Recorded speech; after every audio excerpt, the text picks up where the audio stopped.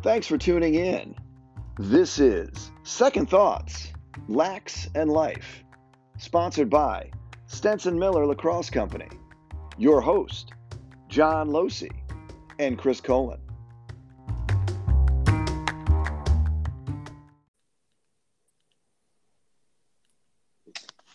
Thanks for joining us for Second Thoughts. This is your host, John Losey, with co-host Chris Colin joining us. And tonight, we've got, on Second Thoughts, the Second Thoughts, after our U.S. Lacrosse podcast, joining us, Paul Cosgrove. Chris and Paul, how are you gentlemen this evening? Good, Los. Good to be back. Thanks for having me. I'm great. That was way too formal because that's what we did before, and that was stupid, and nobody wanted to fucking listen. So we're not going that route. I got to get out of I got to take my broadcaster hat off and make it more fun and entertaining for the listener, just like John Candy said. In planes, trains, and automobiles, actually, it was Steve Martin to John Candy. You know, make it fun for the listener. Yeah. Hey, if I want to laugh, I'll follow you to the bathroom and let you take a leak. All right. So on that note, Second Thoughts. A continuation of, we did the formalness with U.S. Lacrosse, and Kaz, you did a great job. A lot of good feedback. Lots of name dropping left and right. We got it was fun, but let's get into the real stuff. And I think Chris Colin, what should we start us off with this evening? What's our roundtable topic here? Well, I think we need to go and Losey, are you okay with the state of Ohio and their decision to cut school and cut athletics? Are you mourning? Are you crying? Are you how do you feel? I'm not surprised. I mean, if you would have told me 2 weeks ago this was going to happen, I would have said, no, I don't think so, because I had a lot of faith in Governor DeWine. But yeah, I mean, it's not surprising. Once I saw and you'll be interested in this part of it, Chris Colin, is that the Ohio Teachers Union came out and said, hey, we're not going back to school. And as soon as I saw that in print, it was like, okay, that will be that, and they will not go back. So, but the interesting thing is, and Kaz, this too, is that last week, the OHSAA mandated or said, hey, listen, coaches, give us your schedule. We got to start booking refs. And so it was like dangling candy in front of a baby, where they're turning their schedules, and we were on some of those schedules. And then for them to come to 4 days later and say, see ya, that was it. Well, most union teachers, though, they want to be in the classroom. They don't, the Betsy DeVos who wants, the online education, everything. This is a dangerous moment for those people. I can't believe that the union actually said they wanted to be out of the classroom. They want to be in the classroom because it's just the fear factor. They didn't want to get everyone's buying into the fear factor and everyone's scared. That's it. It's shock and awe. Hey man, where's coronavirus on the rise in Michigan? It's in the middle of the state, rural middle of the state. I wonder why. I don't know. Whatever. I mean, it's a whole new day and age. What are we gonna do now? It's crazy. It's crazy. It's crazy, man. I don't know what the situation is. That UConn president just said, there's not going to be fall sports. Like that's nuts. It's nuts. I mean, it's fucking April. And you know what's so stupid about it? And the comments that I just can't stand are all the people that keep tweeting out, or even the podcast. I watched the one that the Greg, the guy, the OU guy, who just got another job. But Los, who I'm talking about, the guy I responded to a tweet. I'm like, they're asking questions like, well, don't you think it's providing some kind of false hope to kids? I'm like, right. Are you shitting me? Are we really talking about false? I mean, the word false hope might apply if you were talking about somebody who was terminal and you're saying, you know what, there's a chance you could make it. But from when we're talking about school athletics or possibly getting back to an education or having a plan in place, that's not false hope. That's just preparation for a better day. And that part just, it just drives me crazy to see all those responses like stop leading people along. And I just think it's people who are just so in their lane. They're just looking for something to complain about. Yeah, I agree. And everybody's just falling into the lane. That's it. Let's not think, beyond, tomorrow, but let's make decisions about 3 months from now. Right. It's like, and the good news is it looks like maybe some of them, and I don't even know if we're going to participate, but now people are going to flock towards a few of the tournaments, maybe where there could be some collective, top Midwest teams that all go to a single location and have an opportunity to play each other with whatever part of their team still remains that can travel. So we still could potentially get some good games in, albeit under a different circumstance and a tournament format. However, at least you're getting teams together and people are already planning for, the next phase. Since Ohio's out and we can't get on their schedule for regular season or even a condensed, shortened schedule, now it's, hey, we'll meet you in Indianapolis or someplace else. Yeah, I mean, I'm hitting the road right now, second week in July, and I'm hopefully not going to come home until the August 9th. So I'm going to be gone for pretty much a month because they're just condensing everything into this month. Hopefully the NCAA lets that dead period go an extra week because that's some of the major tournaments are moving into that first week in August. And guess what, man? If you got it and you can go, go, right? And if it's from what I hear, tournaments are going to look a lot different than what they've looked like in the past. It's coaches are going to be the only adults in the room. Maybe parents are going to have to drop their kids off. The way they drop off bags, and you might have to, put all your equipment on your stick and not bring a bag. So I mean, there's a lot of social distancing things that people can do to have these things and to make it fun if you're really for the kids, like just make some really strict rules and go play the games. Right. Why not? Yeah. I mean, they're going to have to. I mean, you have to. I mean, when you've got somebody at the college level, talking about canceling the fall, I mean, I don't even know what to do with that. Now you got tournaments trying to schedule games, and I've lost a lot of faith in everything. I mean, the president of UConn, he was talking to a bunch of students at a journalism class. So, I don't know if he necessarily meant that was supposed to get out into the world or not. I don't know. But I think that's just crazy. But, yeah, I mean, I think that's what's going to happen here. I mean, they're really the state of Michigan, what's interesting is that, they really have, opened up the rules for June 1st, June 1st to August 31st, 15 days of competition plus practice, and the practice doesn't count towards those 15 days. And in talking to the Ohio coaches yesterday, I mean, I sent them the MHSAA release, and they're actually going back to the OHSAA and saying, hey, look what Michigan's doing. Give us a little bit more than what you're giving us, because they've only got 10 days, and that includes practice. Yeah. Paul, do you think that the coaches could actually get together and take that 15 days to 20 or 30 days this summer? I don't think you need it. I mean, it's 15 games. I'm talking because you need time to practice. Well, the 15, but practice is unlimited. The practice, Michigan, the practice does not. They don't claw back practice from those 15, so you can practice as much as you want. The issue. So a high school team can practice all summer. Yep. Not Ohio. Not Ohio. Right. Ohio's 15 days are all inclusive. That's practice and 10. It's 10. That's games and practice. For us, 15 is doable because those are 15 potential game days, and then we can do as much practice as we want outside of that before the timeline. And I think that's the way it should be. Truthfully, I almost think there should be no rules. Hey, if you're going to allow coaches to coach and you're removing the distance rule, and we have an end date, and that end date is, call it July 31st.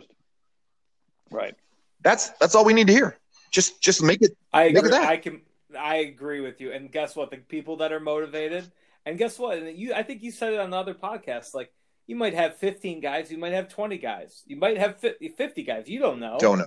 But if you got 20 dedicated guys that want to go to practice 4 days a week and play in 10 events. Why not? Exactly. Right. It's got to get to the, the social distancing piece and the gathering, the groups or the gathering or whatever they call it, the number of people. I mean, it got wound down. Well, it was nothing over 50, and then it dropped down to 10, and now it's, your family. Well, and again, man, I just, when it comes to, as we, loosen these things up, like, the world is so freaking litigious, like so dumbly litigious. Like, you don't think any of these large organizations that are holding these tournaments aren't going to completely cover their ass in rules and regulations? Yep. Like, kids are going to be safe. Like, hey, man, as soon as I'm able, I'm going to start running clinics up at that sports garage. Like, I'm going to you're not going to drop your bag off when you walk in anymore. You're going to bring your bag in. You're going to have to put if you bring your bag in, you're going to have to put all your stuff separated from each other by numbers. There's a lot of things you can do that are completely reasonable, and kids can get the looks and get what they want out of a training session or a practice or a game. Like, can parents be sitting on the sideline doing the way they used to do it? Probably not this summer, but, go drop your kid off and go do something fun. And then pick your kid up at the end of the day and ask them how it is, or sit there and watch it on a video. I think the Comiscuses are like ramping up a major video system for that thing up in Boyne. So, because, hey, parents, I don't know if you're allowed to be here, but you can go back to the Boyne Lodge and watch your field that your kid's on. And listen to Lax Losi do your game. And listen to Lax Losi. Yeah, there you go. Boom. Boom. That's what it's going to be. I mean, everything's going to have to be that way. Yeah, well, here's the thing. Right. So, I mean, I know it from a business standpoint, because in my real life, we're working with companies right now about how to bring people back to work. And, there are new companies popping up right now that are offering, different types of testing, whether it's, on an app where you have to answer these questions, whether it's, you can under the ADA, you can take people's temperature. And so you're going to see a lot of temperatures. I mean, I just bought one, so I've got one coming where I'm just going to walk around with that thing and be like, listen, 97.1, I'm good. And I think you're going to see that. And so, Chris, when you do your stuff, I would say that's one thing you do, because I'm doing it right now with my rehab for my shoulder. I walk into the rehab center, they take my temperature, I'm good to go, and then I do my rehab work. Have you seen this, the temperature taker at I think it's MGM Casino? No. It's like, you remember Total Recall? Like when you walk into, when they walk behind that little X-ray thing? Yeah. It's completely that. It's sick. It'll cut down on the weapons possessions too. There you go.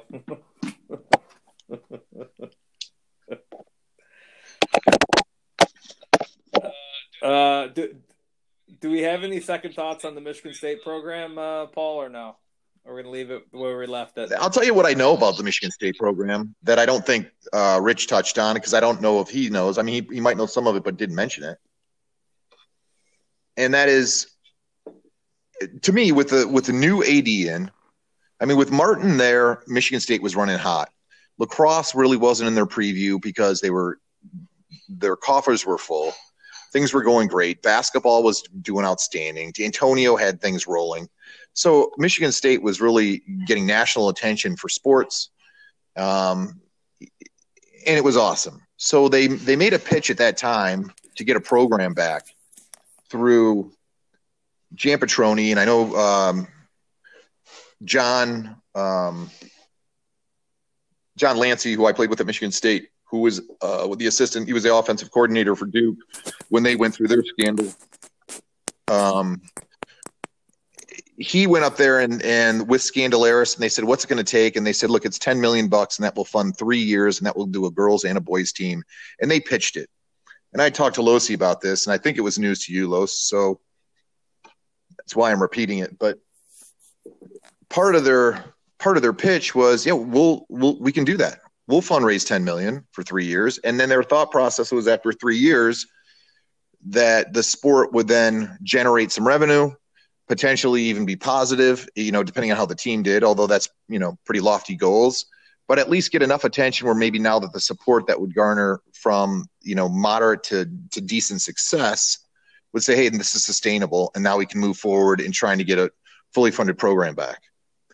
But that fell short, and so then they had to come back to the drawing board again and said, well, we got another option because we're going to make this, something that actually affects the bottom line.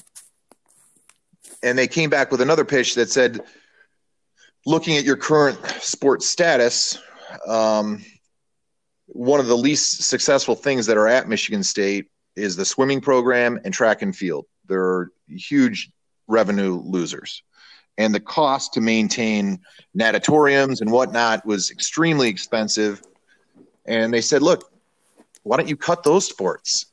Bring in a potential revenue generating sport like lacrosse. And then that fell short. I think I heard one of the board members actually had a son or a daughter that was on track and field. And they said, we're just not going to do that. Yeah, but doesn't Bob Scandalaris? I think Bob Scandalaris' kid swam at Michigan State. Yeah, but Bob was all for it. Bob wanted badly to get the program back, so he was a supporter of saying, or maybe that's why he was one of the guys. He could have been one of the guys saying, hey, you know what? Swimming is not generating any kind of buzz or revenue for Michigan State, so why aren't we looking there? And when they dumped the program, it wasn't just lacrosse. They dumped men's gymnastics, they jumped fencing, they dumped rowing, they opened up women's crew. So they had to do some things that allowed them to be compliant for Title IX at the time, which I was thinking that now with a new landscape, with at least new administration, new athletic director, you might have a new opportunity to go talk to them and see if they could get something on their radar to say, this is something that we should at least evaluate and consider with other teams or other schools that are in their conference who have lacrosse programs like Rutgers, Maryland, Hopkins, Michigan, that they could say we need to be competitive with, like sports that are nationally televised. So I'd like to think that would at least cause enough buzz where it would be taken under consideration. So it seems like it's a good chance or a good opportunity to go back, but I don't know if it would garner any support or not. Well, I think with the Nassar situation, that's a big issue with funding now. Number one. Number two, hey man, most athletic departments right now at this very moment are down about 30% of their funding. The NCAA, compliance, typically most of the compliance departments in colleges are funded by the NCAA. I mean, Sacred Heart, that whole athletic department's on furlough right now. I've heard Canisius has 90% of their employees, athletic employees, on furlough. A lot of smaller athletic departments and athletic departments in general that are so used to all that NCAA money are really struggling. Right. Cincinnati just dropped their men's soccer team. I've heard through the grapevine that Western Michigan might drop down to 17 sports or some crazy number like that. So it's a very interesting time in athletics in the short run. Right. I think the school in the Big Ten that has the best potential. There's two schools that have the best potential to add lacrosse: Wisconsin, and I think Purdue is actually the number one because it's an engineering school. They have a few less sports than men's sports than other schools. And I think some of the majors lend to, that engineering kind of situation that they have down there kind of lends to some of the lacrosse schools like Lehigh and you could say Detroit or Manhattan that let their kids be engineers. Cleveland State. So it's a very interesting, and Purdue's a little bit closer to Maryland than some of the other, to some of those East Coast schools where it's actually shooting distance, as Ohio State kind of made a living for a long time because, that 7-8 hour drive from Baltimore, kids were willing to make to go to Ohio State. So it's interesting. I would love to see Michigan State. I'd love to see Oakland. I think Oakland has a great potential. They just don't have any locker rooms. And I think that's one of the other situations at Michigan State, too. It's that facilities issue at this point. You not only are you going to have to fund the scholarships and the salaries and all the support, you're also probably at this point going to have to match a facility. I did agree with with Rich's statement on that. I think nowadays, you just can't throw them out, and it's not like our U of D locker room in the basement. You gotta, if you're gonna compete at the Big Ten level, you have to have some pretty fancy shit. Yeah, we used to share a locker room with baseball over at Jennison Fieldhouse, where Rich's office was, which also housed gymnastics. And that locker room, I'm pretty sure, whatever people were writing on the walls when Magic Johnson was there was still there. So it was a dump, but it was right next to the field. So you just kind of roll right out there to what now is the football practice field. So yeah, that's a good point. There's a lot of things that I'm not taking into consideration. I'm just kind of sharing what I know, some of the fundraising that had taken place and some of the meetings that had taken place with Martin, and it got some traction. And I know somebody on the board of directors there that said, if you guys can come up with the money, there's nothing preventing this from happening. But it seems like there had to be, otherwise it would have happened. Yeah, and you wonder, you wonder with the David Petromala stuff that just happened, if there is a funding cut at Hopkins, or if there's something deeper, it's probably just a contractual thing where he's had a rough couple of years, and Hopkins alumni have they're like the Michigan football fans of college lacrosse. They think that they should win every championship, and it's been a while, right? So they might want to get back to those championships. It could be just that, or it could legitimately be hey man, I don't know if we're going to be able to keep up with the Big Ten, and David was probably like, I don't know if this is the right move for me. So there's so many things that could be going on in today's environment with that Big Ten, because with the Big Ten, they need the other side is, are they really going to go to 7 teams? I don't know. Right. And I think if Michigan State added, they would probably drop Hopkins, but what do I know? Well, just wrote a really good article, or actually he gave a live interview with somebody, I can't remember who it was, about the administrative changes that have taken place at Hopkins in the past 4 years. And that is really, he thought was became a bigger obstacle than Dave outliving a lot of the support that he had there for so long. And that kind of maybe, again, he was speculating, but maybe that weighed into his decision, but definitely was saying that it's made it more difficult, one, to get players to go to Hopkins, and two, to be competitive. Not just because you don't have the personnel, but because you're not getting the same support that we always talk about. When you get when everyone's behind you, things go better, whether you're winning or not. Oh yeah, man. Let me tell you, everyone thinks, just replace. I knowing what I know about college, and I have a very limited view of college at one place, but you got to have an administration that's behind you. Like, the coaches are important, players are important, but those administrators, like I got Mike Miller's like the greatest administrator on earth. He if I had to dig a hole, he'd be standing right next to me digging. But like, is he going to find me more money? I don't know. So hopefully you don't have to find that out. Yeah, right. So that's one of those situations. But he's, I think those administrators are such a key point to and you take a look at whatever happened in the media today with that Richmond coach, man. Like, he knows he's supported at Richmond. Maybe he went and interviewed and didn't feel the same kind of support. Homewood Field and Hopkins and all that, and a pay raise, that ain't worth not being supported, right, in my opinion. And I don't know, man. I think a kid from Michigan would rather go to Richmond than go to Hopkins. I would. You've been to Richmond? Have you been to Richmond? Richmond's, I'll tell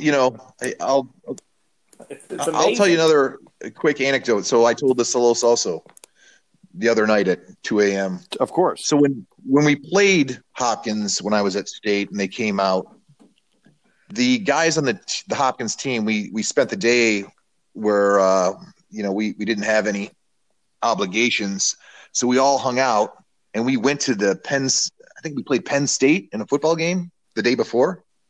So we went to the game, and then we went out to the fraternities at night, and we hung out and we hit the bars. I can't tell you. I mean, to a man, they were just like, this place is Disneyland. This is the greatest place on earth. And at the time, Hopkins was a war zone. I mean, I think they were ahead of Detroit as far as being the murder capital. And to get kids to go there that aren't incentivized to say, not incentivized, but don't have the desire to do something outside of lacrosse. They're not into medicine. They're not into one of the colleges or programs within the university that are, farther reaching part of their future.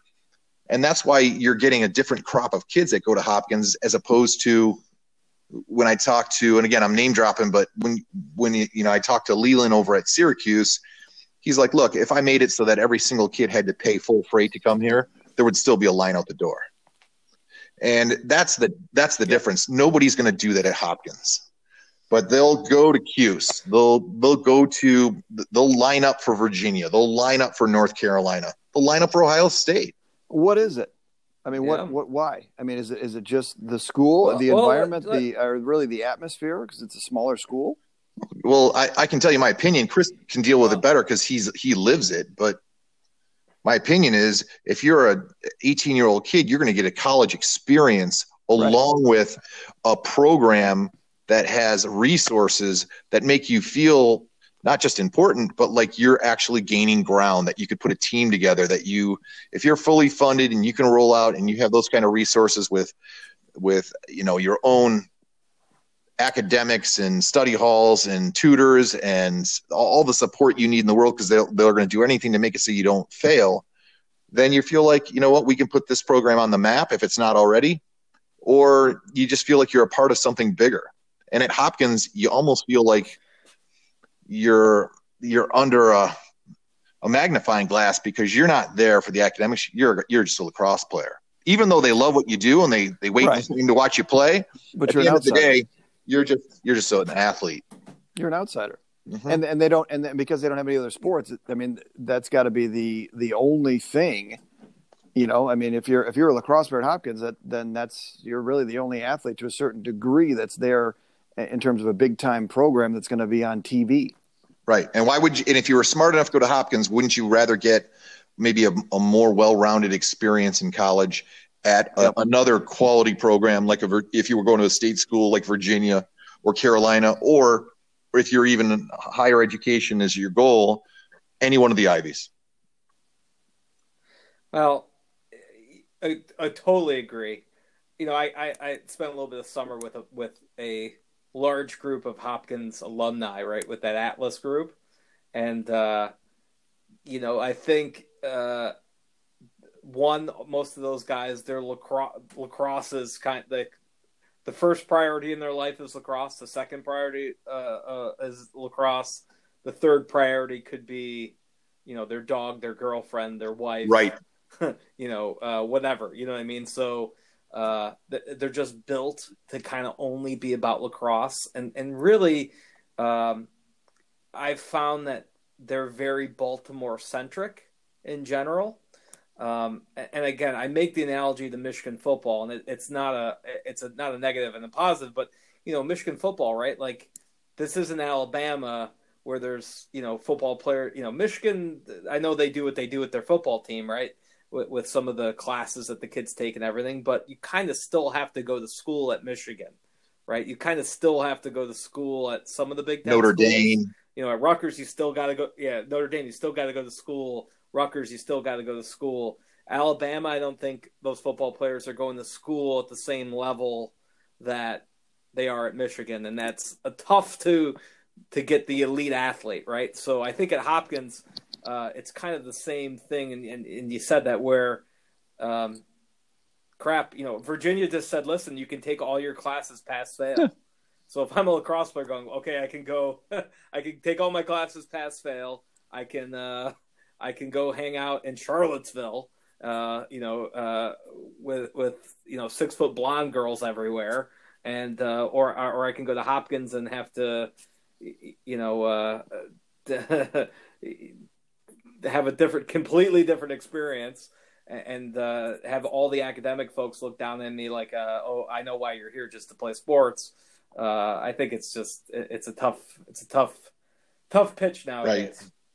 And again, the game's getting bigger. Like, sure, they can get all the best kids from Baltimore, but don't tell me there's a couple kids in Michigan that are just as good as those Baltimore kids, and a couple kids from Minnesota that are just as good as those Baltimore kids, and a couple kids from California that are just as good as those Baltimore kids. So they might keep those Baltimore elite kids, but other places are getting kids from other places. Paul, with the Leland comment, Hopkins or Syracuse kind of struggled for a couple of years, and they kind of dug their way out of it. What do you think? What do you think happened there? What do you think happened? They had a couple of years where it kind of the Fire Desco movement was going. They weren't having the same kind of success that they always had. I mean, this year, man, I would never have wanted to play them. I mean, I think they could have beaten. Some of the film I watched, I think they had a 5-goal margin on everybody else. What do you think the secret is? Hopkins kind of has to do the same thing. You get what I'm saying? Yeah. Like Hopkins made that. If you watch that Mount St. Mary's Hopkins game, I'm watching that game going, oh man, I want to schedule Hopkins. like I got a shot.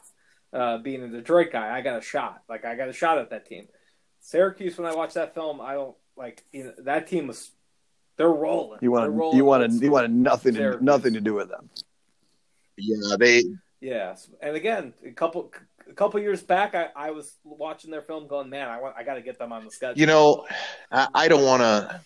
So I know I can tell you from an insider, from someone inside the program, what the thought process was, and some of the problems that they were having. And yeah, there was a lot of support from past players about what an impact Desco and Leland and guys have made on them over the years, which is awesome to see, because the players came out and supported them and said, for everybody that's chiming in, you have no idea what kind of commitment these guys make, which is great to see players do stand up for their coaches. There was not a mutiny, but I do know that. Yeah, I know that some of the internal thought process was that, it's just different because Syracuse has fallen off the pedestal in terms of being a team that's battling for national championship every year, like they were, for more than a decade. And that created some scrutiny. And it also had, when they had Donahue in there, and I know that they had things that they wanted to do that as coaches, some of those things they couldn't quite get done, or they weren't getting done with the way maybe they wanted them to get done. And I mean that, like, with the way the game had changed, you're watching kids that are going to other schools. Like if you looked at Denver a few years ago when they won, or you look at Ohio State with the Canadians that they had when they played for a national championship, you were seeing some really big, really fast, really strong. The best athletes were on the teams that were winning. And Syracuse wasn't getting those guys. And they weren't getting those guys because they had a philosophy that was built around a system. And Desco's been there a long time, and he believes, he kind of has that Herb Brooks mentality of, I have something in my head that I want to do, and I'm trying to put the right players on this team. And I think if you asked some of the guys that were there, they would say, I don't want the guy that fits the system. I want the 6'3" guy that runs a 4.5. And we're losing those guys to other schools, and then they're getting developed, and they're, just through osmosis in practices, playing with the veterans that are back and the upperclassmen, their level of play improves so quickly that next thing you know, now that guy would fit into any system because his skills have gotten better and he's gotten comfortable with whatever they're doing. And Syracuse kind of felt like we're missing out on a lot of those guys. I think they started to get more of those kids. I know they did defensively, and this year they were putting up a lot of goals. So I'm only guessing that they were starting to get those same kids on offense too. So that's kind of why they had a lull, I think. And I'll be really candid. I don't think. Well, again, this is a good question for you. I know that they're recruiting. I know who does their recruiting at Syracuse. And I think kids now, right or wrong, they want the coach to reach out to them. They want the head coach to come out and say, you're my guy. I want you. You're going to come here. You're going to play. You're going to be a difference maker for us before you get out of this school. And maybe that might, without giving any promises, saying you're going to make an impact as a sophomore or junior, as a senior, you're going to be an All-American. I know Jerry Byrne did it with, talked that way about Donaldson, saying that kid's going to get out of here and he's going to be a 2-time All-American. And that resonates with kids. And I don't think they recruit that way. I think they recruit more like, and I know that, I don't know, but I'm guessing that other schools, they use their status to go out and get kids, where Syracuse kind of has this, hey, we're Syracuse. If you don't want to be here, if we have to sell you on it, then maybe this isn't right for you. And I think that bit them. Right. I truly think that they started to bite them, and that's why you see a team like, I don't know, name one. Well, no, I agree. I've got 3 great goalies, and that's great. But it's funny, I had to really reach out and go get some goalies, get a transfer goalie, and they're awesome. Well, it's amazing. So every 21 in the world, I am getting bombarded by goalies right now, because everybody sees, Logan Chamlin's got 1 year left. He's a redshirt senior. He's going to be back this year for 1 more year. All those 21, you should see every day, 21 goalie. So these kids go on the internet and they look at, okay, there's an opportunity for, a starting position, entrenched starting position to cycle through. And, maybe the guys behind it are good. Maybe they're not. We don't know. But I'm going to go for that school because they're going to have some uncertainty there. And I'm gonna try to get that spot. It's nuts. Kids don't look at the, Syracuse program. They look at opportunity. Where the best shot is for them to succeed, right? Yeah. It's. So I think that's part of it. I think with the Syracuse thing and the Hopkins thing, it's you look at they're the blue bloods, right? Their history of the game, and it's evolved to where it's not so much them anymore. You look at the newer teams coming up. You look at Notre Dame has made a huge impact, and these newer teams, Penn State, and so you get teams now that are just there's just so much talent out there in my mind, where if you get the right kid, you're going to hit on a lot, you're going to miss on a lot, but in the end, everybody's fighting for the same type of an athlete. I think somebody made the point of. They want that kid that's 6'4" and can run a 4.5, right? And there's a lot of them out there, to a certain degree, and then develop them over 2 years to get them to be a junior, and now you got something cooking. Yeah, it's okay. Let's switch over. Yeah, Go ahead. We're done. Yeah, I was going to switch over to a second thought I have from the U.S. Lacrosse podcast. Okay, we talked about people. I just Fire. One for Paul, and then. Okay, we talked about people you played against that were hard. Who is the toughest fight that you got into? Because I know you like getting into fights. I wouldn't say that he liked getting into fights. They just seemed to find him. God, I hope you don't have an audience for this. I don't even, answer it how you wish. Kyle. I don't. You know what? I'm going to take the 5th on that. I don't. He's taking the 5th. He's taking the 5th.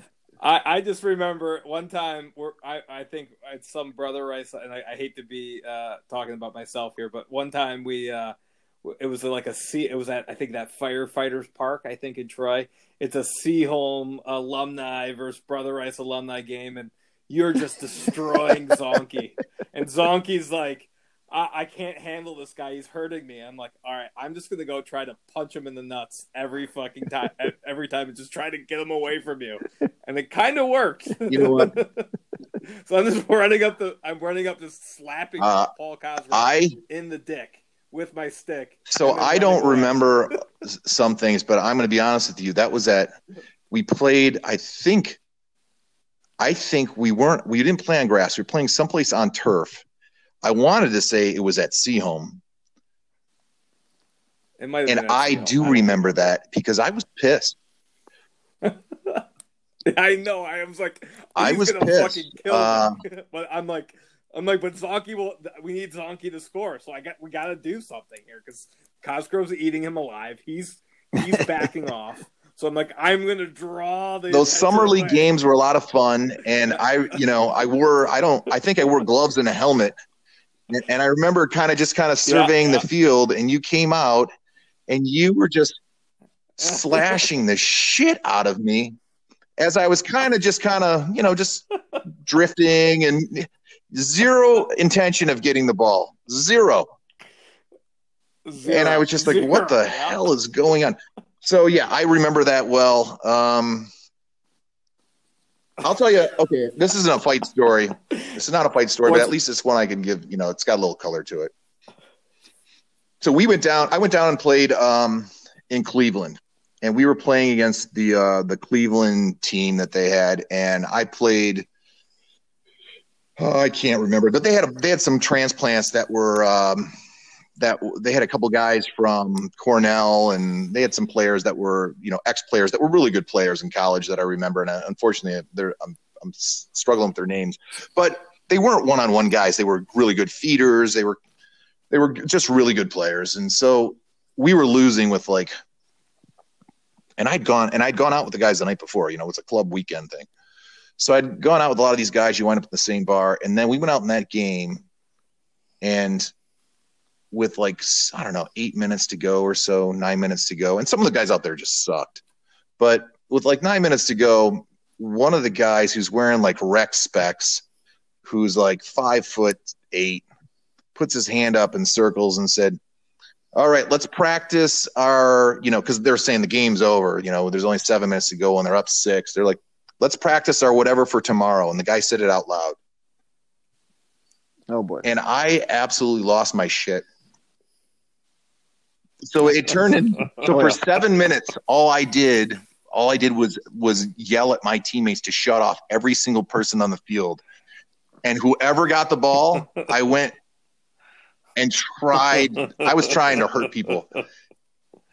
And then I ran into those guys at the bar after, and I walked up, and they were like, what the fuck happened? What? And I was telling them during that whole thing, I'm like, you want to practice on me? You think you're using me for practice? Yeah. And so then I was just teeing off on people. But it was interesting because there'd be a ground ball. I'd come rolling into a ground ball, and guys would they'd openly turn their back and run away from the ball and let me pick it up and run down the field. They're like, whatever, let them score a couple of goals. Yeah. Who gives a shit? We're still going to win. But at that night, that was the first time I've actually bought a round of drinks for 6 or 8 guys going, hey, I apologize, but you guys, Kurt Rambis, blame it on Rambis. We didn't mean it like that. I'm like, it doesn't matter what your intentions were. You said out loud you were using me for practice, right? So that was a bad one. I had another guy that took a shot in a club game when I was playing it out for. Oh God, can I repeat this? This is actually a great story, but it's not very good. I played in the Hartford, Connecticut. Hartford used to have a big tournament. I played for the Hopkins team, and Seth Tierney put the team together, who's now the coach at Hofstra, whose uncle is the legend. So we go out, we meet, we have our first game, and then we go out to Arts Bar, which is a place, or we were at the Russian League. I can't remember. We were at some bar, and they had a dance floor that lit up like old school disco. The dance floor, had lights underneath it. It was awesome. Saturday Night Fever, and we were pretty banged up. And next thing you know, Seth Tierney is dancing with this girl that's she's very healthy. She was a very healthy sized girl, and he's out there messing around, and he's dancing with a bottle in his hand, and he's goofing around, and it was pretty harmless, but it was clear that he was kind of making fun of the situation. And a guy came up. And Seth is, at the time, he was 150 pounds dripping wet. And some guy came up and started giving him some grief. And I politely stepped in and just said, hey, it's all good. Just let it go. It's no big deal. And this wasn't a lacrosse player. We were in just a local bar. I didn't realize what a tough town Hartford was. I mean, Hartford was no joke. It was a rough area. And so it's no joke. Next thing you know, these townies all start moving in. I'm swinging. I'm throwing hams on the middle of the dance floor before I know what happens. And I was hanging on to this guy, and I had him by, I think I had it. I know I did, so I don't want to pretend I think. But I had him by my left hand. I was holding on to his head by his hair. And as I was, discussing the finer points of whatever we were talking about before, and Seth Tierney broke a bottle, the bottle that he was dancing with the girl. He broke it over the guy's head while I was engaged with him. You know how mad he's going to be if he'll deny it. He'll deny it, but I have the scars. I have the scars to prove it. They got shrapnel. The bottle breaks and goes directly, parts of the shards of glass go into my hand and into my wrist. So next thing you know, I'm in the bathroom. It gets broken up, but I mean, it was mayhem. So I managed to get into the bathroom. The place is, 20% lit. So it's really dark other than the dance floor. So I find my way into the bathroom. I can feel the blood rolling down my arm. And I go into the bathroom, and the guy he hit with the bottle is in the bathroom, at the sink, and there's a sink next to him, and I'm putting my hand underneath it, and I'm picking the glass out of my hand, and I realize this is the guy he hit with the bottle, and he's got a big horseshoe cut in his head, and the guy looks at me, and he goes, "This didn't need to happen," and I mean, we had that moment, and I'm like, "You're right, this did not need to happen." I go outside of the bar. I'm the only guy playing with these Hopkins guys. That's an outsider. Quentin Kesenich was our goalie. So I roll out. He was not part. Quint was not there, just so you know. But I go outside. Nobody. I mean, crickets. I'm standing out in Hartford by myself. I have no idea. Glastonbury, right? So I have no idea where I am. And all of a sudden I hear guys yelling from the bushes, Coss. So I go over, and these guys are hiding in the bushes from the cops because half of them got warrants out for their arrest. And I'm like, holy shit. So they take me to the hospital because I have to get stitches. I thought, I cut a vein in my wrist, and my thumb, from my knuckle of my thumb right up to my hand, I had like a 1-inch gash there that was really deep that I pulled a big piece of glass out of. So I'm like, I gotta get some stitches. So I go to the hospital, I'm getting stitches. And the next day I've got to play. And Shavilla's like, "Dude, can you play?" And I'm like, "I can barely get my glove on because my hand's still taped up, and I've got stitches in my wrist and my thumb." And that's when I met never mind. I met some other guys that were on the Hopkins team. I won't drop any names, but so I meet these guys, and they had never seen me play. So Shavilla's just kind of saying, "Hey, I vouch for him." So we go out, and I was lucky. I had a couple other guys, Adam Wright. There were some other guys that I knew that were on the team, and they were like, "Hey, Cousins look great." But the guys who were seniors at the time, and this is club ball, like there were guys who were a year out, 2 years out that were back playing with them. Like, who is this guy? So I'm just waiting for my time, and they're not letting me play. And now I'm getting really pissed. I'm like, I flew out here. I wound up in the hospital. Tierney's busting bottles in my hand. I got injured. I mean, I'm on injured reserve for my own teammates, and now they're not letting me play. I mean, they should have let me start that game. And it was an absolute shit show. But it was so much fun. I wouldn't trade it for the world. But that one was it wasn't my toughest fight, but it was an interesting way things unfolded. Well, I think everybody who played lacrosse pre-2004 has multiple stories like that. Now, with cameras and that part of the culture of lacrosse, where guys roll into a town and it goes either good or bad for them, is gone, long gone with the technology. But yeah, I think we've all got stories like that. Mine are all still. I still need to keep mine locked. But this is a perfect example. You might have to edit. Really now that I think about it, you should probably edit that whole thing and just delete it. I forgot this could actually be listened to by people. I think our listening base at this point is so small that Yeah, I don't think we're gonna get. I don't think we're gonna get Seth Tierney. Well, good. I'm not going to have Calcaterra. Calcaterra's not going to call me and be like, "Hey, you didn't mention that What? in the background check."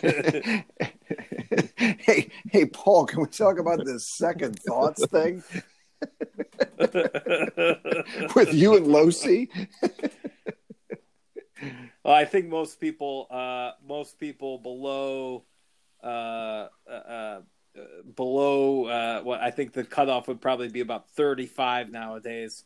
Have experienced something similar to that in their lacrosse travel. Yes, I think kids younger than that, have not. Well, and hence why lacrosse got the reputation it did. I mean, we're pretty much just summing it up right now, aren't we?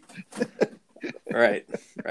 I mean, trust me, I've been in a lot of dumb situations where I'm like, what? Well, I mean, that was a standing rule for the Vail tournament because so many, you know this because you were there, so many lacrosse players, descended on Vail for that July 4th weekend at the time. Oh, my word. Every bar was lacrosse players and the people who were there for the summer and the people who were there for the 4th of July fireworks in Avon. And you're like, oh my God, it was a target rich environment. But the rule was if you fought, you were out of the tournament. So there was a lot of caution, and there were some feuds, bloodbaths from the season that just happened, and guys saying you screwed me and whatever. And then next they're there with their girlfriend or they brought family, and people are calling them out in front of their family and making fun of them. Guys were like, "You're dead," and you're like, "Yeah, well, if we fight, we're out of the tournament." Yeah. I mean, and then there's just, again, I've been to a few of those Lake Placids. I don't remember. I mean, I remember once I think I stayed in the tent the entire time, but I don't even really. I remember post tournament, but during the tournament was just very, very foggy. So it was a different time. It was the best time. I mean, it was so awesome. Well, yeah, and just in general, I mean, that time for everybody. I mean, it's lacrosse and just life, right? I mean, you didn't have the risk and the spotlight as kids nowadays do, where everything that you do, I mean, everything you do, everywhere you go, can be filmed, taped, talked about, whatever. Right, it you're is. Condemned, and it's you're condemned as a habitual whatever, and meanwhile.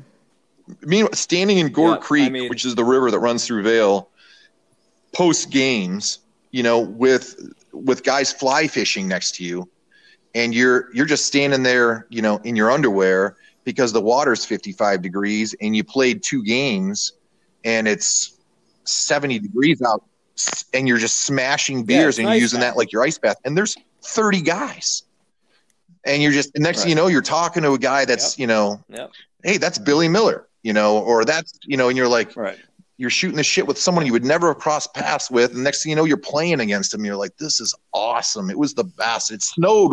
4th of July, it snowed while I was there for like 20 minutes. It snowed flakes the size of your hand, and it wound up covering the ground like thick for, like an inch of snow everywhere, blanketed in snow, but it was still 65 degrees outside. It was the coolest experience.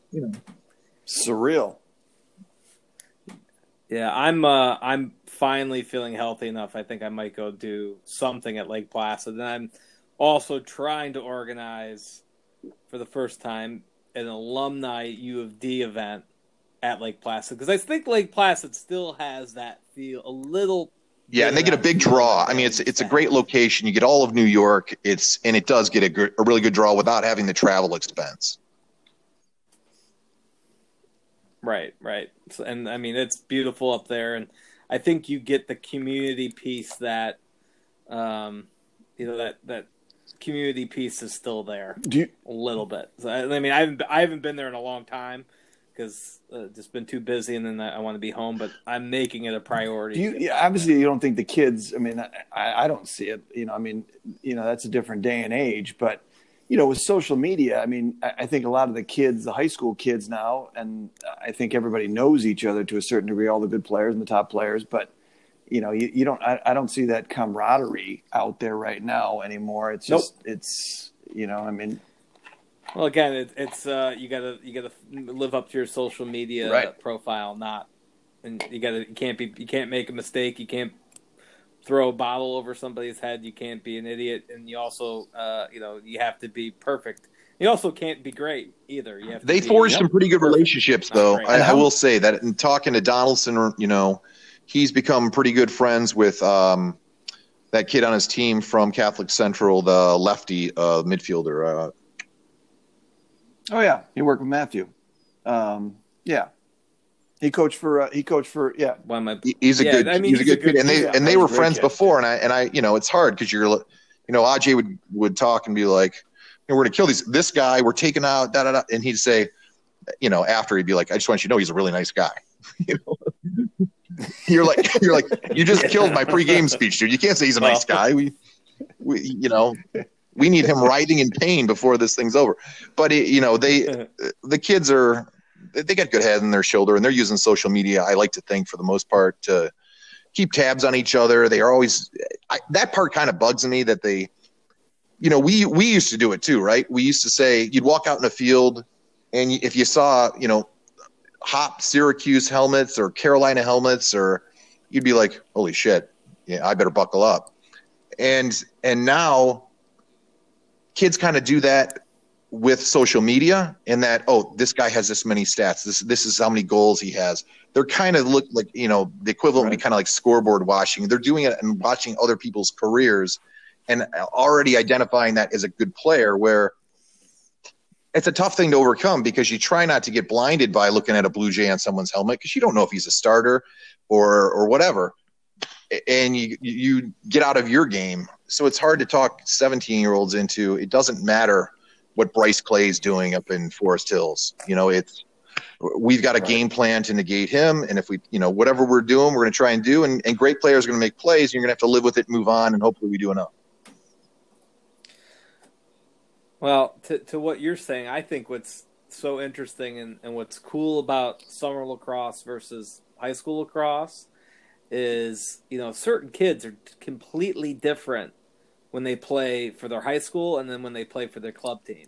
I think that's one of the coolest things. It's one of the most interesting things because it's a different set of kids, it's a different set of circumstances, and it's also a different pecking order. And some kids that are, the star in their high school team are a supporting guy on their club or vice versa. So I think it's also interesting when some kids, Donaldson looks at a kid from Catholic Central. That kid played very different when he played for True than he played for Catholic Central. It was just such an interesting thing. Well, don't you think it's pretty? Yeah. But I mean, not to, obviously we're moving a little bit into the club ball section, but speaking to both of you, because I mean, I'm under the, I've been watching this for a while, and obviously I didn't play, but I see such a big difference in the summer and the club teams where it really is more individualistic, right? I mean, everybody's trying to get theirs to a certain degree, and then you try to take those kids as they go through the summer and the fall. And then they get into their season, and then you try to put them back into a system where they're not on every play trying to score. Well, I don't think it comes from selfishness or an individualist. It's just you don't practice. A club team is how many practices? 18 practices and 7 events. When you get 18 practices before you even play your first game in a high school. So it's a totally different model and a totally different set of circumstances. And, I think from what I do, from my vantage point, you have to look at both and how kids interact in both. Because, the college game is a little more individualistic, right. But guess what, man? You got to be able to grind like you do in a high school practice. Yeah. And definitely you want the kid that's a little less selfish, that can be a little less selfish. Yeah.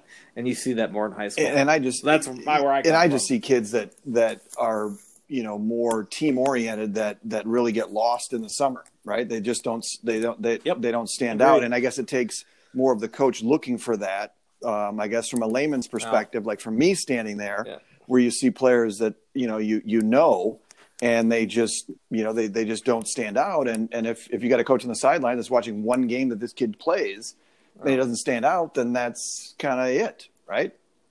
But what did Kaz say earlier at Syracuse? Yeah, right. They want the 6'5", 4'4" running guy, not the team. Right. Let me ask guy. you both this question, because one thing is, as I look back at lacrosse as it used, years ago when I started really getting into it, you would see more of the game that it was, where finishers, right, or where finishers were important. Kids that can use both hands in high school, catch in traffic and score, and it appears to me that has really gone away from the game, where it's more alley dodge, it's more individualistic, it's more and it could be just the athletes, that there really isn't a place for those kids anymore that aren't the fastest and maybe not the biggest, but had great hands.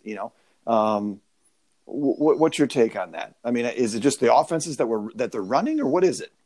Well, I think lacrosse, it's kind of a business, right? You've got players that are trying to do the right thing. You've got coaches that are trying to win. You got people who are trying to use that program as a loss leader, maybe to get a better job. So winning is so paramount that what you wind up getting, to me, Los, is not kids that – it's not that it's a design that takes those kids out of the game. You're card counting.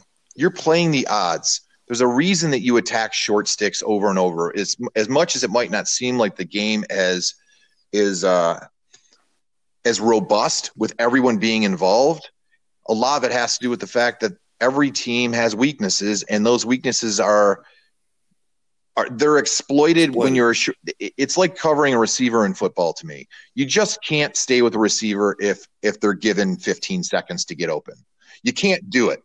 Lacrosse is similar in that if you're going after a short stick, at least a majority of the time, you're going to get an advantage on them at some point if you're one of the other team's top 3 guys on the first line.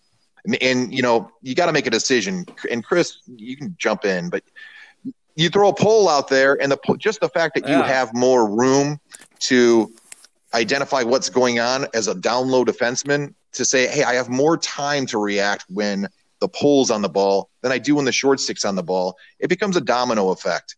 When the short stick's on another short stick, when your D middy's on a short stick that is a good player because they have 3 good middies or 2 good middies, now you have a very hyper slide ready defense that might go early. You might get them caught in some early slides. You have kids that can carry the ball. So it's just such an advantage to attack those things first, because you're playing the odds, and then that one thing can produce the motion or the slide that you need to open up the remaining part of the field. And there's all sorts of schemes that you can do to make that happen if you're confident that your guy can beat their short stick. And in high school, and maybe they do at college, but in high school, at least at our level, we still attack the poles, because a lot of people try to hide their poles that maybe don't have the foot speed, or because people just say, hey, I'm going to do the same thing. I'm going to go attack the short sticks. And you find out that their long pole is actually not very good. I mean, if they did that to us last year, and I hate to always go back to Rice, but it's just what I can speak to with intelligently right now. Michael Cosgrove was one of the best defensemen we had on the field. So we loved the fact that they went after Washi, who wound up playing D1 hockey, who was a great athlete in 6'3", or Michael Cosgrove at 6'2", that runs like a gazelle. It's like, I hope they go after them and not our long pole. So the balance is usually why you see a lot of downhill dodging out of that, but that's all designed to create something else. And then you do different rotations and different cycling and 2-man games. And if you don't have the guys that can do that, then you get into a lot of pick work. So it's not as much fun probably for the spectators, especially if your son's one of them, because you're wondering, why isn't it going through him? Why isn't it going through him? And then even if you ask the kids these days that are at least in the high school level, they're going to be like, why the guy covering me is going to Georgetown? Why would I attack this Donaldson kid when we have a better matchup with our third midfielder against their D midi? You know what I mean? So they've already kind of like Chris said, the pecking order. They've already mentally kind of checked out and said, you know what? I tested the waters a little bit early. This guy seems really fast. Then they just become facilitators. And as soon as that happens, you're like, great, that helps us from a defensive standpoint. Or that's hurting us offensively. You know, it works both ways. So that's why it seems a little bit more contrived. But it's the smart way to do it. Just because you're going to get more opportunity out of that than you are by going after their polls. Yeah. It's the Dodger becomes the hammer and the defense becomes the nail. And that's who gets the advantage where, you know, if it's two nails hitting against each other, you don't know.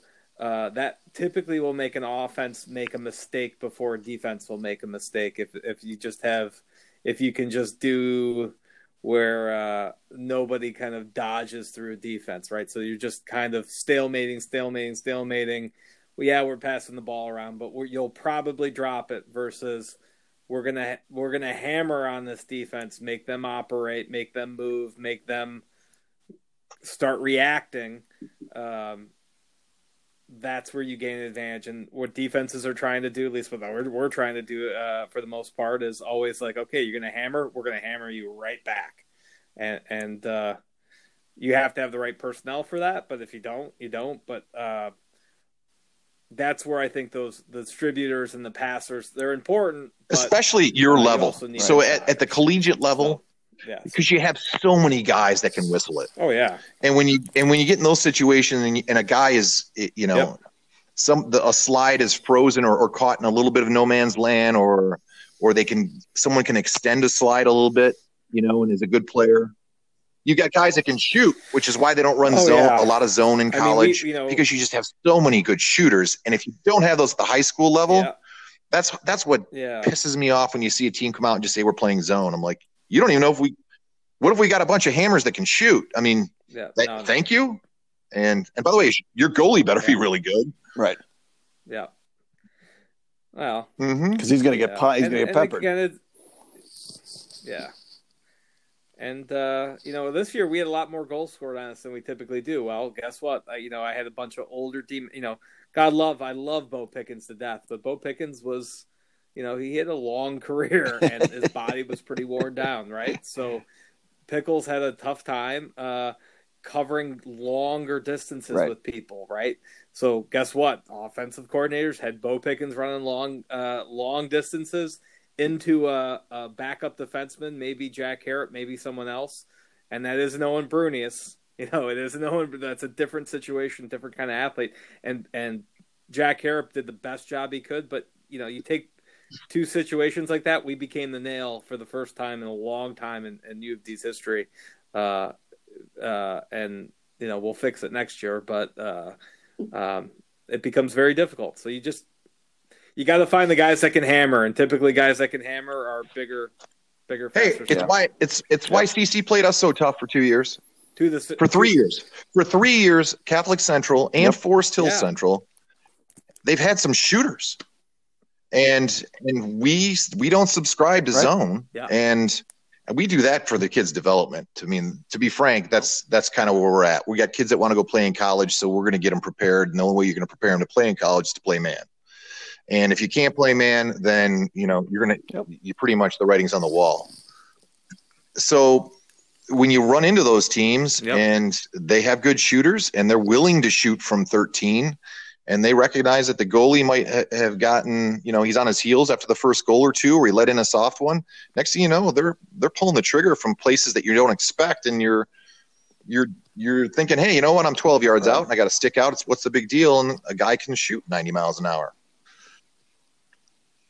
and they start going in. Next thing you know, a team that you know, and you got to give them credit. You got to give them credit for it, but at the same time, we're like, why didn't every game follow suit the way it did the first game? We felt, agree or not, we're way better on paper. We had a lot more to offer on offense in terms of, you know, we had a lot of guys that could get open. We had a lot of guys that could shoot, but they got up on us early 2 games in a row. And even though we had a very high shooting percentage, when we don't have the ball and you're playing catch up, Then it forces guys to shoot a couple of bad shots. Yep. You know, yep. They start pressing. They're shooting when guys when we're not in position yet, and there's no backup, and that which is essentially a turnover, or throwing it in the goalie's stick, and you're like, all right, well, we got to play really smart this game in order to dig ourselves out of a hole. Fortunately, we did it a couple times, but you're so pissed because we would have liked to have seen that been a bigger spread, and I think it should have been or it could have been, but you got to give them credit. They found out one of our weaknesses and they exploited it. Yeah. Yeah, that's what good coaching does. I mean, that's film. That's that whole preparation and being ready to do it. And the thing with Rice and Catholic Central is that, you know, that's the thing. It's like 3 times, you know, the last 7 years, 8 years now. I mean, you know, you're playing the regular season, you're playing in the Catholic League finals, and you're playing in the state finals. It's like you know, playing someone 3 times, to beat someone 3 times in any sport, in anything, is extremely difficult to do. It's so much easier for the team that has nothing to lose, and especially when you get to keep building on it each time and go, hey, you know what? Last time we tried shutting off so and so. This time, let's try this. You're just throwing caution at the wind, going, let's try this.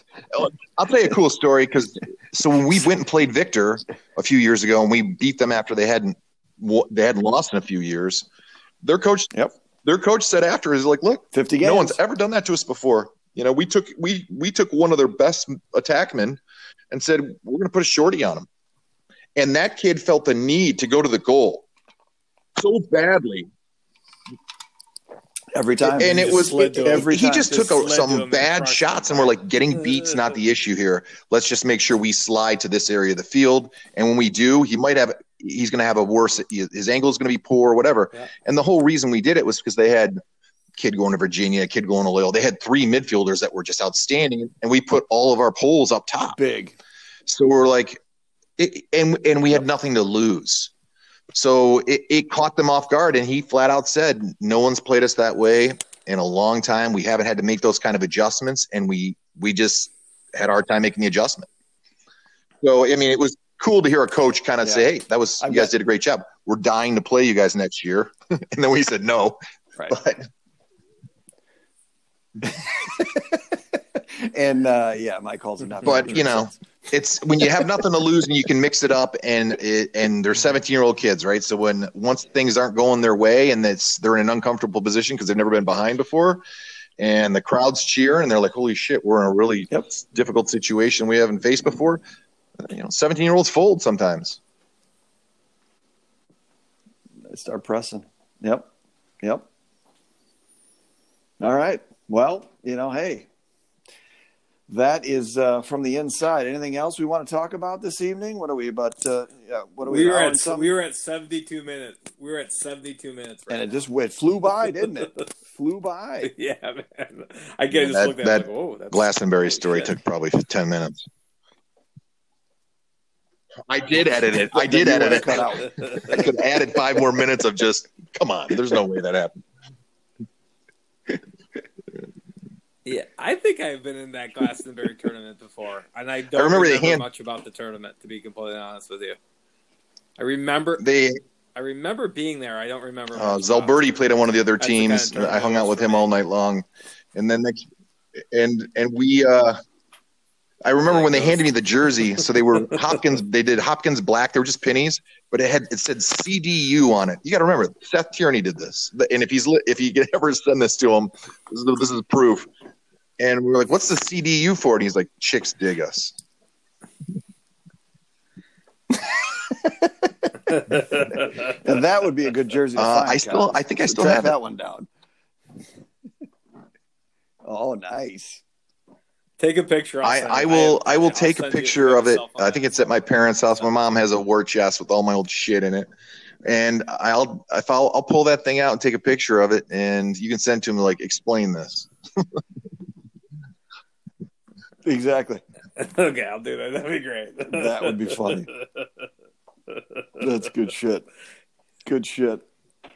I wanted to talk, but we're probably running out of time here. But we had on the coach from Hope tonight, Kaz, on the podcast, and the whole division, the whole D3 is interesting to me because and I asked him, a good amount of questions about recruiting and what's it like to go D3. And, and I can't get a good feel of, I just don't know. Right. Because you see kids committing and, I got an offer from here and I got an offer from here. And it's like, if you want to go to Hope or you want to go to Albion, you kind of just go to a certain degree. But, I just don't know. I mean, I'd like, Colin, maybe. What's your question? D3 is sick. I mean, I think D3 is like awesome lacrosse. That's what I'm wondering. I'm wondering, is it really outside of my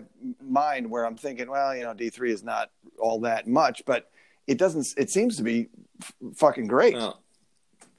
No, you have this. People around here have this, like, because we're used to big state colleges. That's like the only option for kids. But, most of those kids that grow up in New Jersey and kind of the Eastern Seaboard, there's been that small private college thing.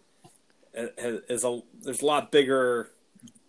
It's a lot cooler, because the big state colleges are the ones that they don't really care about. And people from New York, Syracuse is way up north. And if I'm from New Jersey, Penn State's way out in the middle of nowhere. Rutgers is this big school, but Gettysburg. I'd rather go to Monmouth, right, or to Gettysburg, or all those kind of historical places. Like, dude, if you've ever been to a Stevenson Tufts Salisbury game, Salisbury Tufts, yeah, the Salisbury Stevenson's game, the Salisbury State Stevenson game is the coolest game in lacrosse, period. You want to talk about people, like, there's like 10,000 fans. People are going ape shit. Everyone's been drinking too much. They all want to kill each other. And as soon as the game over, everybody's super cool. But, like, that's a game that everybody's got to see. If you're like a lacrosse fan, you got to go to a game like that.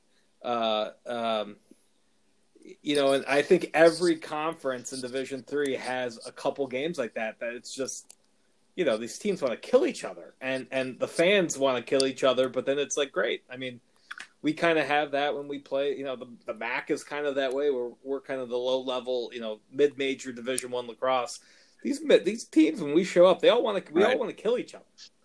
And because you're not playing for the television, you're not playing for anything. You're just playing for kind of the pride of the league, and it's cool stuff. Like, dude, Gettysburg versus there's a ton of incredible.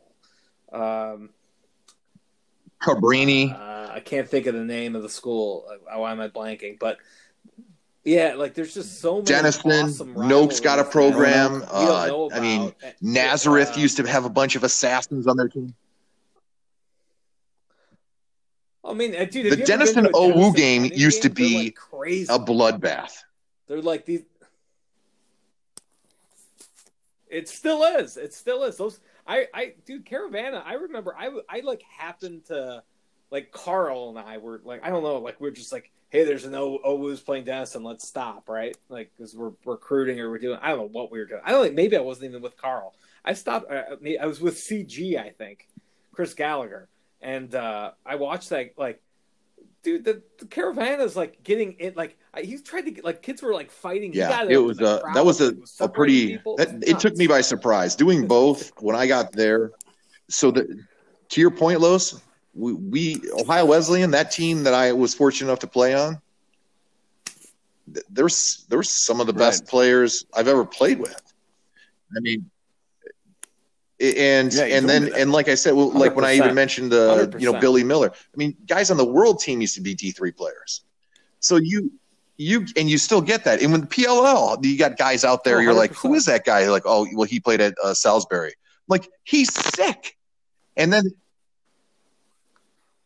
right, yeah, like Hartzell's, like, whatever, you can say what you want to say about social media, but like that dude is the keep your shirt on, buddy. Player in the PLL. No, I don't think he owns one. Hey, listen. If you saw the females that line up to try to, I'm sure they're sliding to his DM and the world that he lives in. He can take his shirt off all he wants, but like the dude works his tail off to. I mean, he works harder than anybody I've ever seen. Because again, he's got a little bit of the Division III chip on his shoulder, but yeah, it's unfortunate that they don't have the anybody else inter division rivalries anymore, or even interdivision play. And it used to be that way. You used to have Hopkins and somebody, and they do the War on the Shore, and Washington College would play.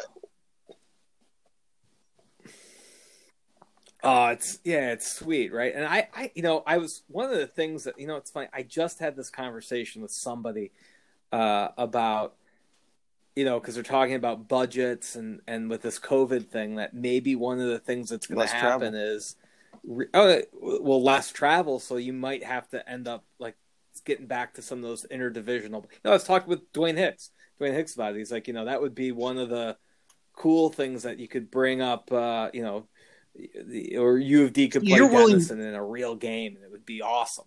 You'd be willing to do that, which is great. But I don't, frankly, I don't see the advantage. When I was at OU, we played Notre Dame, and they were ranked. For the first time maybe ever, they were ranked in like the top 20. And we shit kicked them.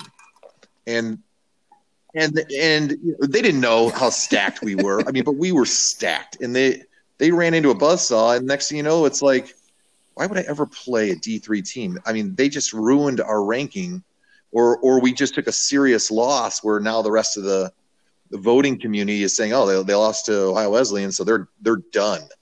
Even if they win their next couple of games, they'll wind up maybe like a high point, right, or they didn't win their division or whatever, and they're done. Well, right. Well, the 90% of us have to win our conference to get in. There's a very small majority of 14 teams that really pay attention. I mean, Notre Dame's one of them that pays attention to the APR. Yeah. The Big Ten schools have to take care of it. The ACC schools have to look at it, but right. The rest of good us, competition, good play, good finance. Again, now the other side is, I can tell you, as we've scrimmaged Division III teams before in the past. Like, it's very difficult to get my guys very motivated for that game. Like, they just don't want to even be there for it. And that's part of the situation. I mean, again, I'm built where it's like, I don't care who we're playing. Let's just go. Let's just play as hard as we can. It doesn't matter. But I get that, though. Most of today's I get it. It's tough to motivate them, but if you get back to the point, Chris, which I'm sure hopefully you will, where you guys win and you win your division, and even though you wind up with usually they're going to be one of the most difficult draws in the tournament, next thing you know, you're beating Notre Dame at halftime. I mean, that's what every kid's hoping to do. I want to go play on a national stage, and at the end, they're not going to go. Right. Or when you guys played here at Wisner and you beat Marquette, or you take Ohio State to a goal coming off a championship, where they played in a championship, it's like, well, that's what their high bar is. I agree. Whoever that little number 5 is for Ohio State, he figured something out. They figured out something on that right side. But that is their goal, to say, hey, I'm going to go showcase my talent at a higher level against good players, and that is their national championship. So that's where, like, playing an OU midseason doesn't really, or another D3 team, or it just doesn't work for them. And it's why we want to play Hill and why we want to play Culver. Even though we're outmanned, they're willing to play us because they know that there's good things that can come out of the game where they won't always completely shit kick us. But we're going to have some games where we lose by a goal like we did, 4 years ago, or we beat Hill, or we play within 3 or 4 goals like we did a couple of years ago in the fall. That's why it's so disappointing that the MHSA took that away, because we're the team you can't get better by playing better competition, because we are resigned to playing in. That's the frustrating part. 300 miles. Well, yeah. What again? I didn't start playing lacrosse to my sophomore year of high school, right? And I think one of the things how I got better was obviously it was practice, but you got to go watch people that are really good. And we're okay. Getting back to that conversation, a bunch of kids from Cass Tech should just go and watch Brother Rice practice once or twice. They can get a lot better coming to a practice and watching Brother Rice kids practice. Maybe doing a little bit with them, but just even watching. I agree. From playing that game, I agree. In my opinion. Yeah.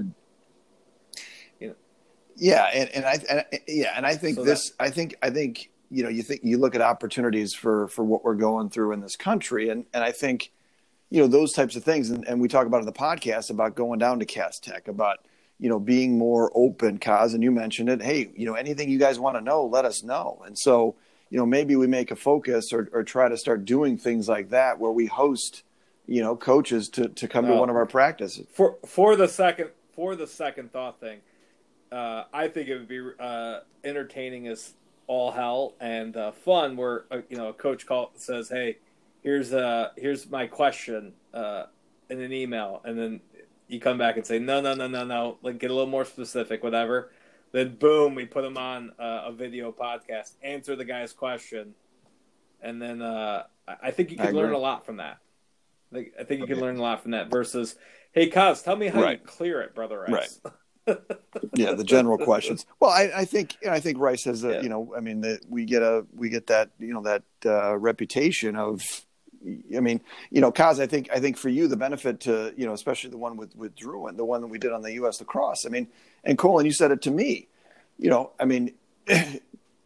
It's opening up and saying, hey, listen, we're not the evil empire, right? Because that's what everybody thinks. And it's not that way. We're still about growing the game. We just want to play and we want to enjoy it and we want to be good and we want to do right by our kids. But, a new coach or a new program. Yeah, I'm not. What do you want to know? I'm not worried about sharing every single thing I know because, or what we know or how we do things. If people want to emulate that, for all intents and purposes, we're happy to do it. And it would be a good thing for us to give back, I think, because we're capable of doing it. But somebody asked, I think maybe Colin, you asked, or somebody asked or maybe it was Drew and said, how do we get these other teams outside the top 8 to close the gap between, Brother Rice and team 9 through 16?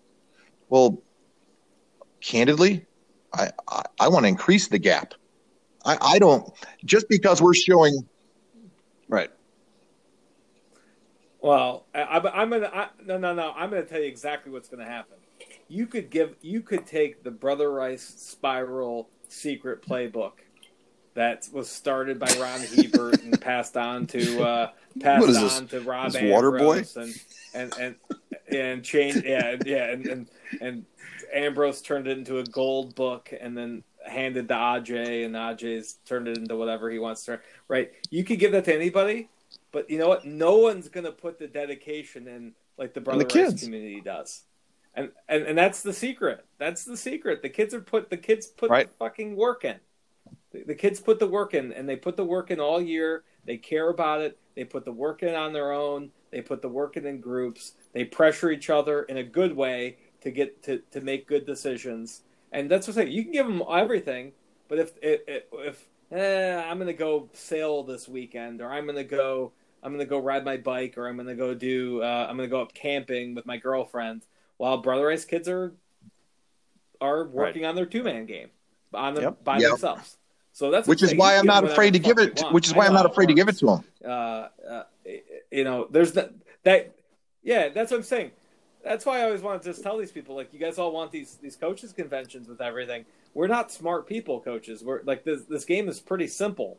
Like, the magic is getting your kids to be dedicated and be dedicated to each other and to be dedicated to the program and what's bigger and that. Our kids are working. Behavior. Our kids are working now. That's it, right? Our kids are out there, 3-4 days a week working right now, and that's I'm not saying that other kids aren't, but collectively, when you go up and down the roster, Brother Rice and probably Catholic Central and the top teams are going to have more kids. I'm going to add something here and I don't know if it's going to be very popular, but the truth is, I agree with every single thing you said. The problem that I personally have had and still struggle with, and Grip every now and then has to pull those reins on me, and he does a much better job communicating it to the kids. I'm like, okay, here's, I don't know, pick not a clear. So we'll go back to fast break because that's pretty common. The hardest fast break to run is the one that everybody thinks of when they think of a fast break. The hardest one, it requires a D midi or a pole, which is usually going to be your break, running down the field. He has to make that cross field pass on a dead sprint with someone chasing him, hit somebody that's moving up the field to that point position. That guy then has to have the right footwork, curl the right way, move to the ball. Then he has to read, did the slide come early, late? Did both guys slide? Now I can go cross crease. There's a lot involved there. And if it just runs standard, you're looking at like 3 or 4 passes before it actually finishes. And when it works, it looks great. But the truth is, you never see that at the highest levels. It's usually 2 passes, 3 passes, max.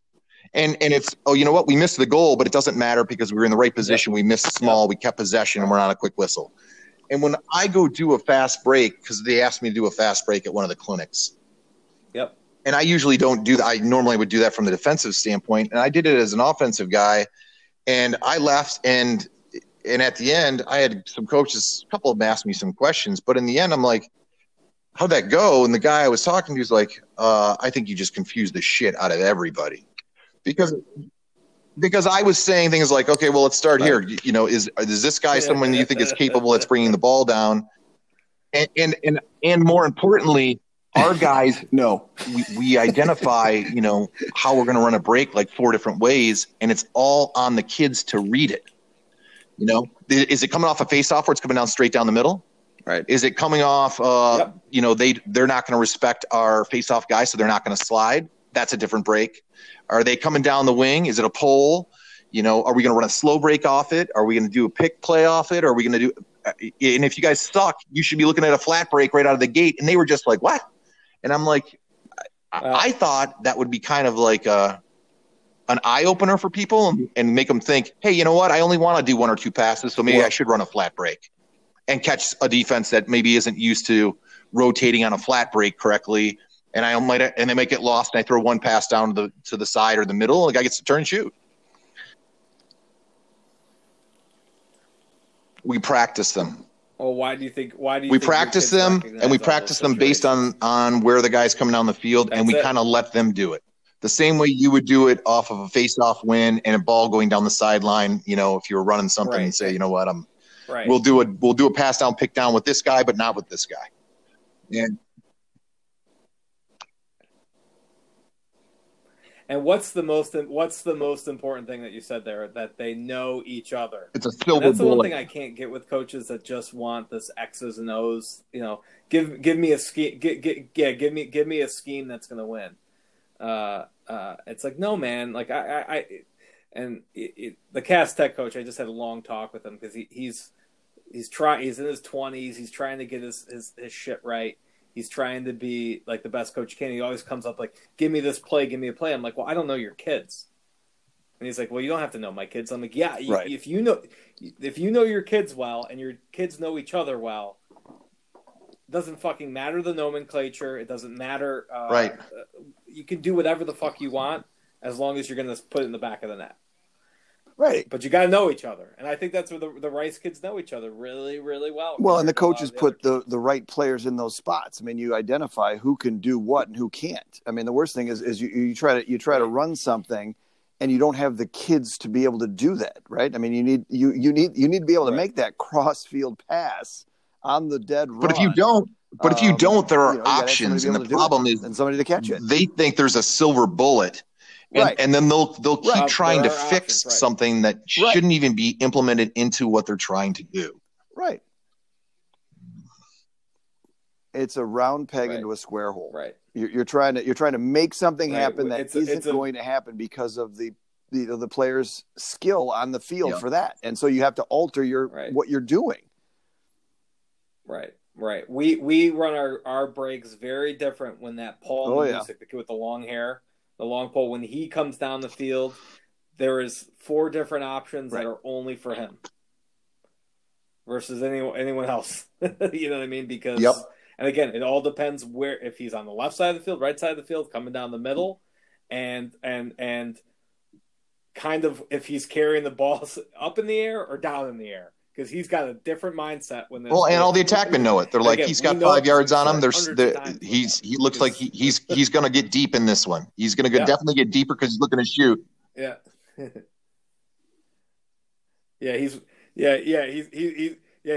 walking the dog, and he's got one hand on the stick, and he's gaining ground on the guy, and the defenseman is not moving towards him, and he is arcing away from the point defenseman.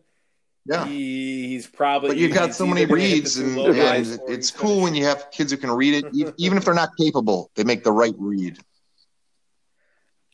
Yeah. Yep. And the guy with the nearest attackman starts backing away, and if the attackman backs away with him, or the defenseman backs away with him, it's a different read than if the defenseman starts attacking Paul, right? It changes. And Kaz, you made this point when we were talking about, when you talk about the summer and having, 60 days with the Rice kids, and you've got that, that fine line between the seniors getting the playing time and being able to finish their senior year, and you want to give that to them. But then, the other school of thought that I had was, well, you're going to get also the juniors and the sophomores and talented freshmen that you may want to start building with for next year. And your point was, A, I don't have enough time, and B, they're not going to remember any of this shit by the time it's spring next year. So that's, it really doesn't that's make what any I said. And the other part of it, Los, is that if we're going to do it in a format where there's going to be any kind of recruiting there, if coaches are there watching, I think there's a great balance between club ball and team ball. For us, the best way for juniors to get identified as being good players for us isn't that they have the overall game. And if they're a man-child, that's one thing. But if they're a good player that's looking to get picked up by a good D3 team or a MAC team, and you're like, that's kind of where your lane is, they're going to stand out much more playing with their buddies who also know their weaknesses, as opposed to you're going to go get lost in the shuffle on what I agree with what Chris said. It's not selfish ball and club ball. It's guys are just like, hey, you know what? Cover your man. Don't get beat. I'm not in a hurry to go slide when there is no two slide and my guy scores.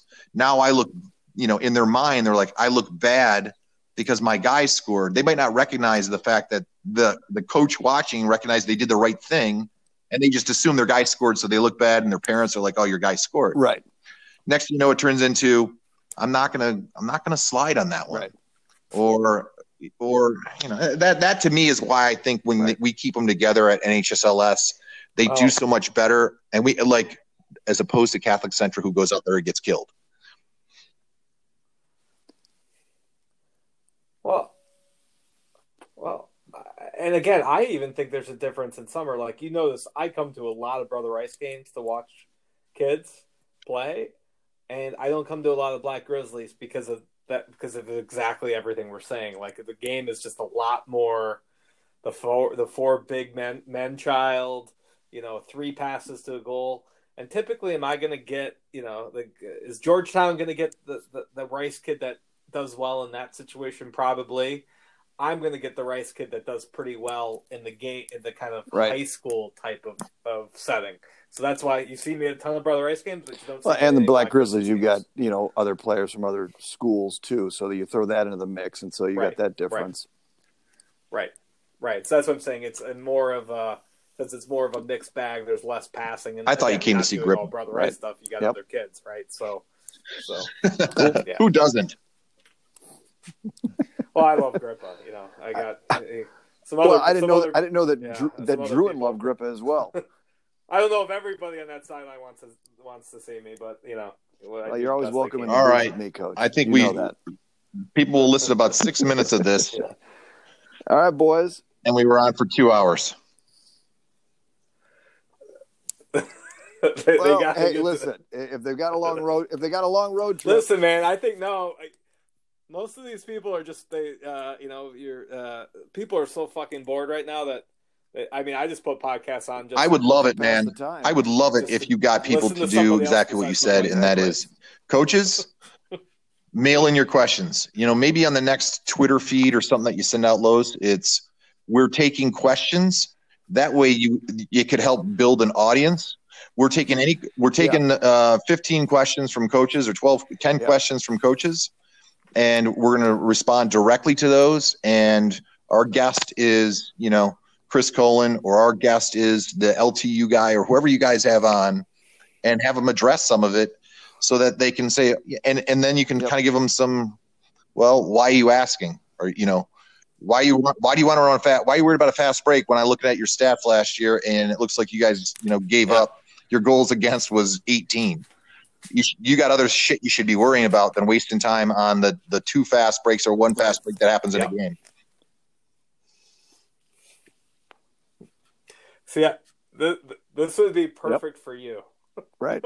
No, there's no question about it. I mean, it's, again, we're quarantined. So what else are we supposed to do at this point? I think, and it's going to come to an end at some point. That's going to be that'll be the downside. It better, or I'm going to be doing this cast from a van down by the river. But,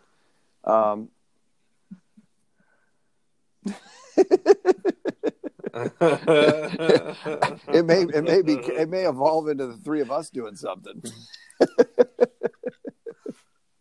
I'm sticking with the podcast 1 time a week. I figured once this is over. Yeah, you mean not the 4 that we're doing now? Not 3 or 4, just 1 day a week. I think it's. Yeah, no, I agree. I agree, and I think we're getting good feedback too. I mean, it's fun.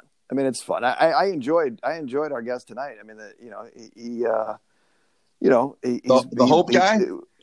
Oh he's my God, so positive, man. It's just like stop. I tried to get him to not be.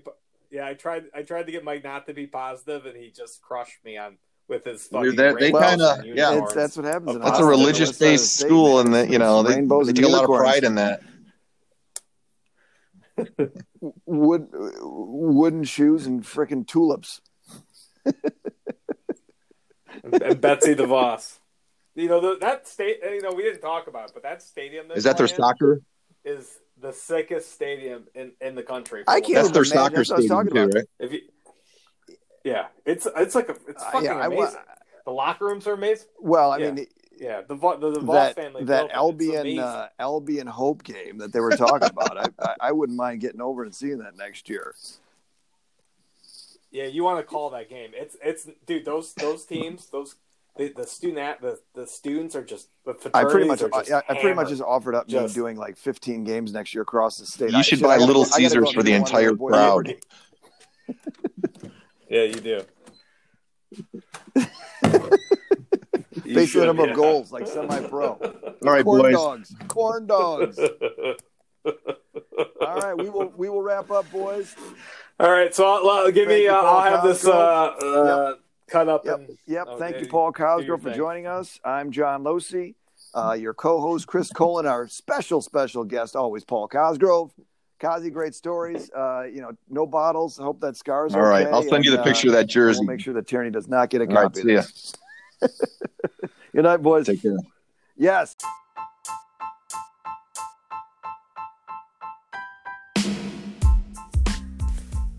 Thanks for listening. Second Thoughts, Lax in Life is sponsored by Stenson Meller Lacrosse Company. For all of your lacrosse needs, visit stensonmeller.com. On Twitter @StensonMiller.